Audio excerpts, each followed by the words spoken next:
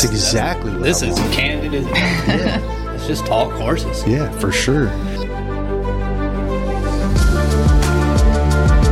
Is the pressure there to win there because we desire approval of others or trying to prove something to ourselves? Or both? It'll be both. Yo, Adrian!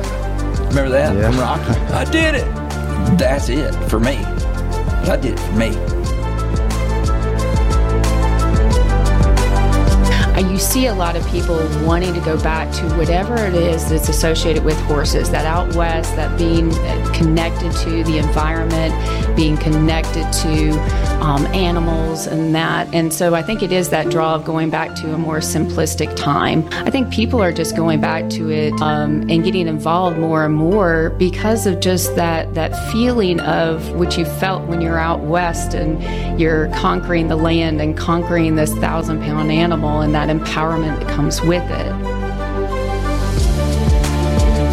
I could sit down with Daryl Twizzleman and have some conversations. That guy is, like the last remaining cowboy, old school. He reminds me of one of my heroes, B.F. Yates, who is just no nonsense, heart of gold. That was the impression I got from watching the episode on Twizzleman Ranch. There's some people that come out and a dental or a float is nothing more than taking the sharp points off. You're going to have to come up with a smoother name than equilibration and balance. I know, I don't know of it, but that's float works. Float works, and that's why we stick with it. I'm surprised you counted 17 laps. Oh, dude, I was hanging on for dear life. They went by fast. How many laps would it take for you to quit? That's a great question. If you know me, I don't quit.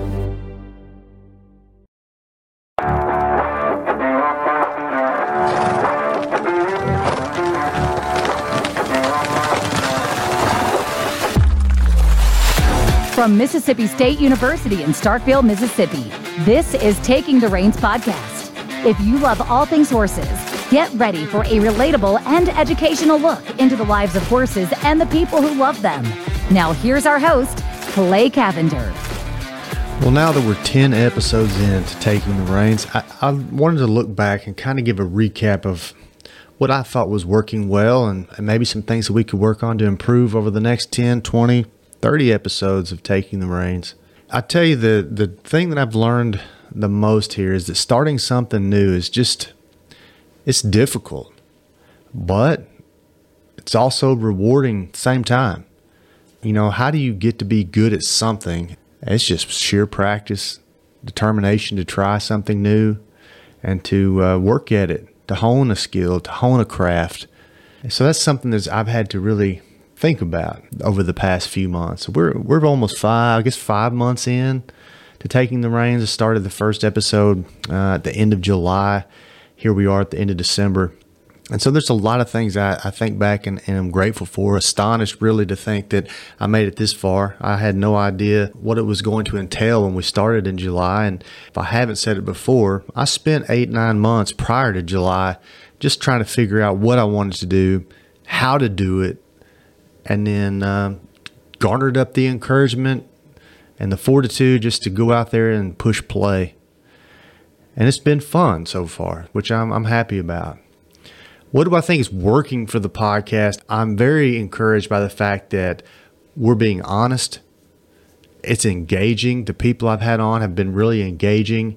But at the same time, it's also been informative. And with any type of endeavor, I think like this, teaching in some capacity, it has to be informationally driven. But it also doesn't need to be so sterile that people aren't intrigued by listening. So I think we've gone down that path some. And then I've gotten input from you guys. I've gotten emails, I've gotten phone calls, I've gotten text messages. My guests have gotten contacted as well with encouragement, which says a ton. I got an email just a couple weeks ago that I wanted to highlight, and it's kind of lengthy, so I'm going to read it verbatim. I want you to think back, if you listen to the first real episode we put out was The Outside of a Horse, and there's Outside of a Horse Part 1, Outside of a Horse Part 2, because it's kind of broken into kind of this research-based aspect in Part 2 versus the personal aspect in Part 1.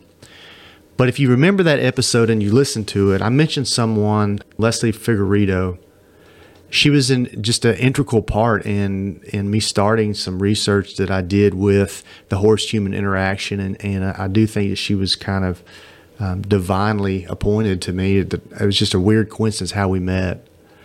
But Leslie contacted me after listening to that episode, and when we were talking in that episode about how there's something about the outside of a horse that's good for the inside of a man, and I made a mention in there, I made a comment in there that it's kind of an anecdotal comment, but something I've observed growing up is I haven't met very many females, young ladies, who have not had an interest in horses at some point in their life.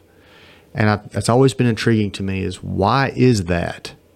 And, I made the mention I have two sisters, and they both enjoyed horses and growing up. And they didn't continue that pursuit into adulthood, but it just seems like a lot of girls growing up have a fascination with horses.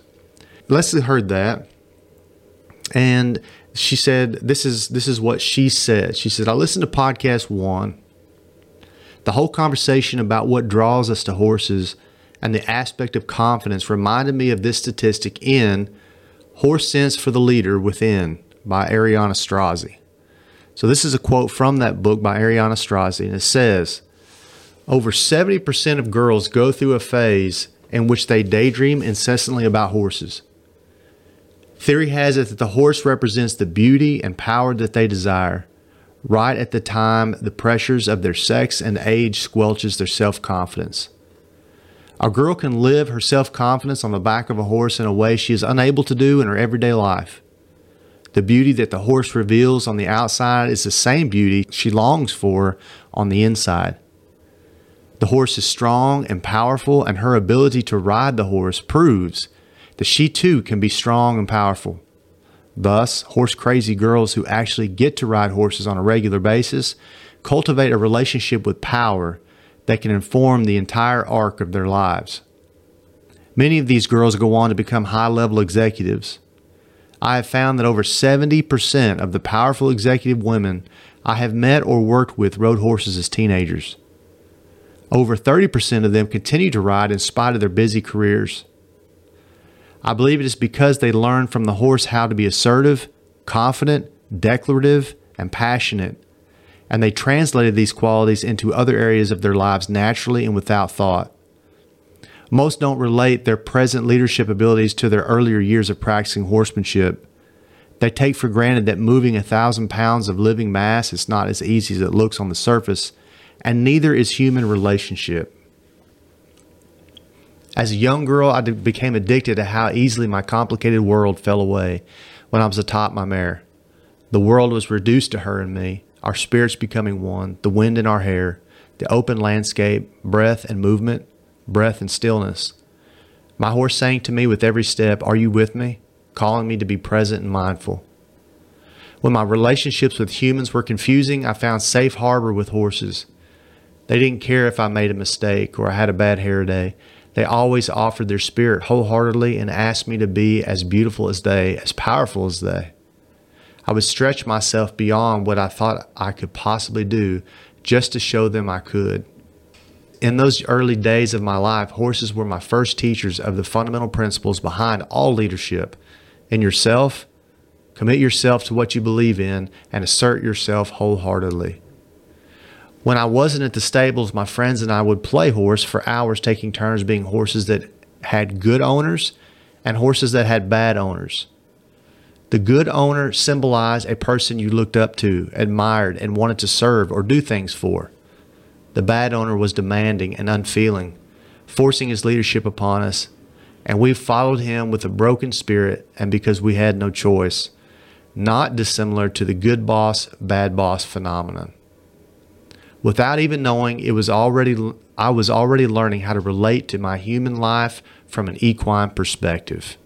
End quote.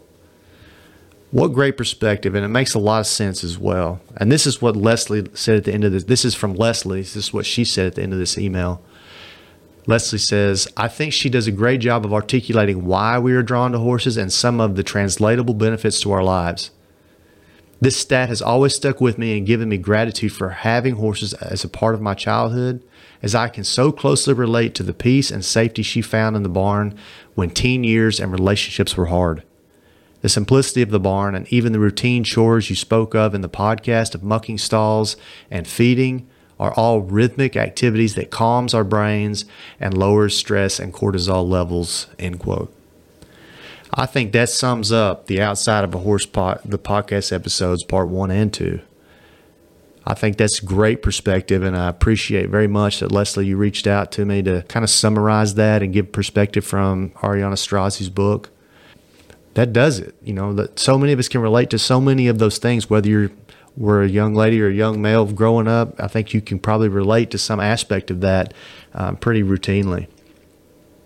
Here's some things I wrote down. I thought about what I've learned through this podcast. 3 things. I actually know more people than I thought I did, and that relationships are critically important to our success, both personally and professionally. We said it so many times in so many episodes about how cliche it is to say it's not what you know, but who you know. And we have to know, we have to have information and be educated, but we also got to know people and be connected to some degree, not just for the benefit of industry, but for our own benefit. I think how sad is it that some people don't put value in working with others and getting to know them and making lifelong friends along the way. I'm the most appreciative of the fact that I have friends in my life that no matter what I was dealing with, and no matter where I'd been, they still loved me and cared for me and stuck with me through good times and bad. And that's another thing. Every one of the people I've talked to and the people that have given me feedback have realized that we all go through bad times and bad things, and we need each other to help survive those things. So I'm grateful for the fact that through this podcast, I've learned that the value of my relationships with others is actually better than it ever was. 2, I've learned to take my own advice. I've told others through coaching and teaching that anything worth doing is hard to do.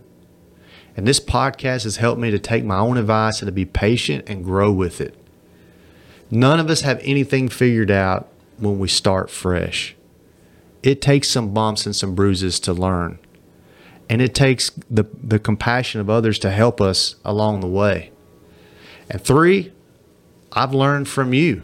I've appreciated so much the conversations that I've had with people so far that have reinforced the values and the traits that I want in my life, but have also given me new perspectives on different aspects of agriculture, life, industry. If you listen to the Backroad Cowgirls episode, I want to go back to that for a second. That episode to me just happened. I didn't really think about how it was going to happen. It's just that Kaya and Courtney both were just so gracious in talking with me and are just amazing women, and they have such a good perspective on life. And if you remember that episode, Kaya brought up a Teddy Roosevelt quote from a speech called Man in the Arena. I want to read that too. It says, Teddy Roosevelt says, quote, "It is not the critic who counts, not the man who points out how the strong man stumbles or where the doer of deeds could have done them better.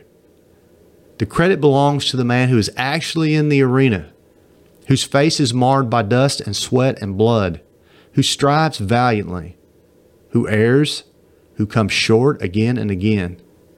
Because there is no effort without error and shortcoming. But who does actually strive to do the deeds? Who knows great enthusiasms, the great devotions? Who spends himself in a worthy cause? Who at the best knows in the end the triumph of high achievement? And who at the worst, if he fails, at least fails while daring greatly? So that his place shall never be with those cold and timid souls who neither know victory nor defeat." End quote. I was so encouraged by that. I'm actually going through something currently, a choice that I've got to make, a decision I've got to make professionally. That is, with any life choices is scary. It's intimidating. But in reading that, I had to ask myself, what am I scared of? And the answer was failure. in that episode, Courtney and I talk a lot about failures. She wrote an article, a little blog about failure, and it spoke so greatly to me because we sit in our comfort zones scared to do something because we're scared of failure. And what's the old saying that comfort is a slow death? I think about that. I don't want to look back on my life and go, I should have done things, or I could have done things if I'd only had the courage to do them. And those of you that have kids, I think you could probably relate to this. The lesson that I want to teach my daughter is to be courageous, is to try things, to put herself out there and not be willing, and not be afraid of not succeeding in everything she does, and to learn that the value of earning something, achieving something, comes with the courage to step out and do it, and also the practice and the patience it takes to become good at it. So I really appreciate Courtney and Kai bringing out those topics in Back Row Cowgirls episode. Also, my buddy Rob, when we did the mental toughness episode, man, the feedback has been really good from that. That has gotten the most downloads off of all of the episodes to date. And many people have just said that this episode was encouraging to them, and many of them are not even horse people. And I think it's just because of the honesty and the openness with which Rob spoke, connected with so many people. Now, there's always critics. There's always people who probably think that this shouldn't be said or that shouldn't be said, and I haven't gotten any of those. I'm just thinking that maybe there's somebody out there that does think that. But I value Rob and his opinion, and his ability to be open, and that's hard to do sometimes. And so I really appreciate the fact that he did that. And then, of course, we came back and just did a fun episode with the horse training stories. That was just us chatting, and that was just a fun episode as well. So lots of good stuff that have come from doing this endeavor. And so I hope you're as encouraged by it as I am. So where do we go next? Well, I'm going to continue to look for additional ways to bring stories to you that also educate, which include but are not limited to horses. I've tried to always make these episodes connected by the common denominator, which is horses. And for the most part, we've done that. Back Row Cowgirls was an episode where it was not directly connected to horses, but was such a great episode. I'm getting ready to travel back to Texas to connect with some great friends and heroes of mine, such as Dennis Sigler, B.F. Yates, some former students who are killing it today in the horse world, like Calvin Waters, Joe Pluhar, Parker Flannery, Amanda Zuniga, and Cole Cameron. And then connect with some old friends too, Todd Martin, Flavio Ribeiro, and Leslie Figueredo is actually going to be one of our guests here coming up soon. So many additional ideas pop up that involve talking with some really neat people who have a horse background, such as PBR professional announcer and podcaster Matt West of Matt West Now podcast. Also, my good friend, Dr. Amy McLean, who is probably the leading person in the U.S. at least for mule-related research. And then also horsemanship guru Warwick Schiller is going to be a guest on an episode coming up. So I hope you continue to invest in time to listen to our podcast. If you've got ideas of neat people that I don't know that you would think would be interesting guests, shoot them to me. I'd love to talk to them and love to explore their ideas and their journey through the horse world. So with that said, I appreciate all of you for listening. I hope that the next 10 episodes are even better than what we started with, and that you will encourage your friends and other people who might be interested in listening to what we have to say. Encourage them to take a gander, take a peek at what we got. So thank you very much. I hope you're enjoying the ride as much as I am. Until next time. Thank you for joining us on Taking the Reins. A special thank you goes to the Mississippi State Extension Service and the MSU Animal and Dairy Sciences Department. Please visit us on Facebook and Instagram at Taking the Reins Podcast.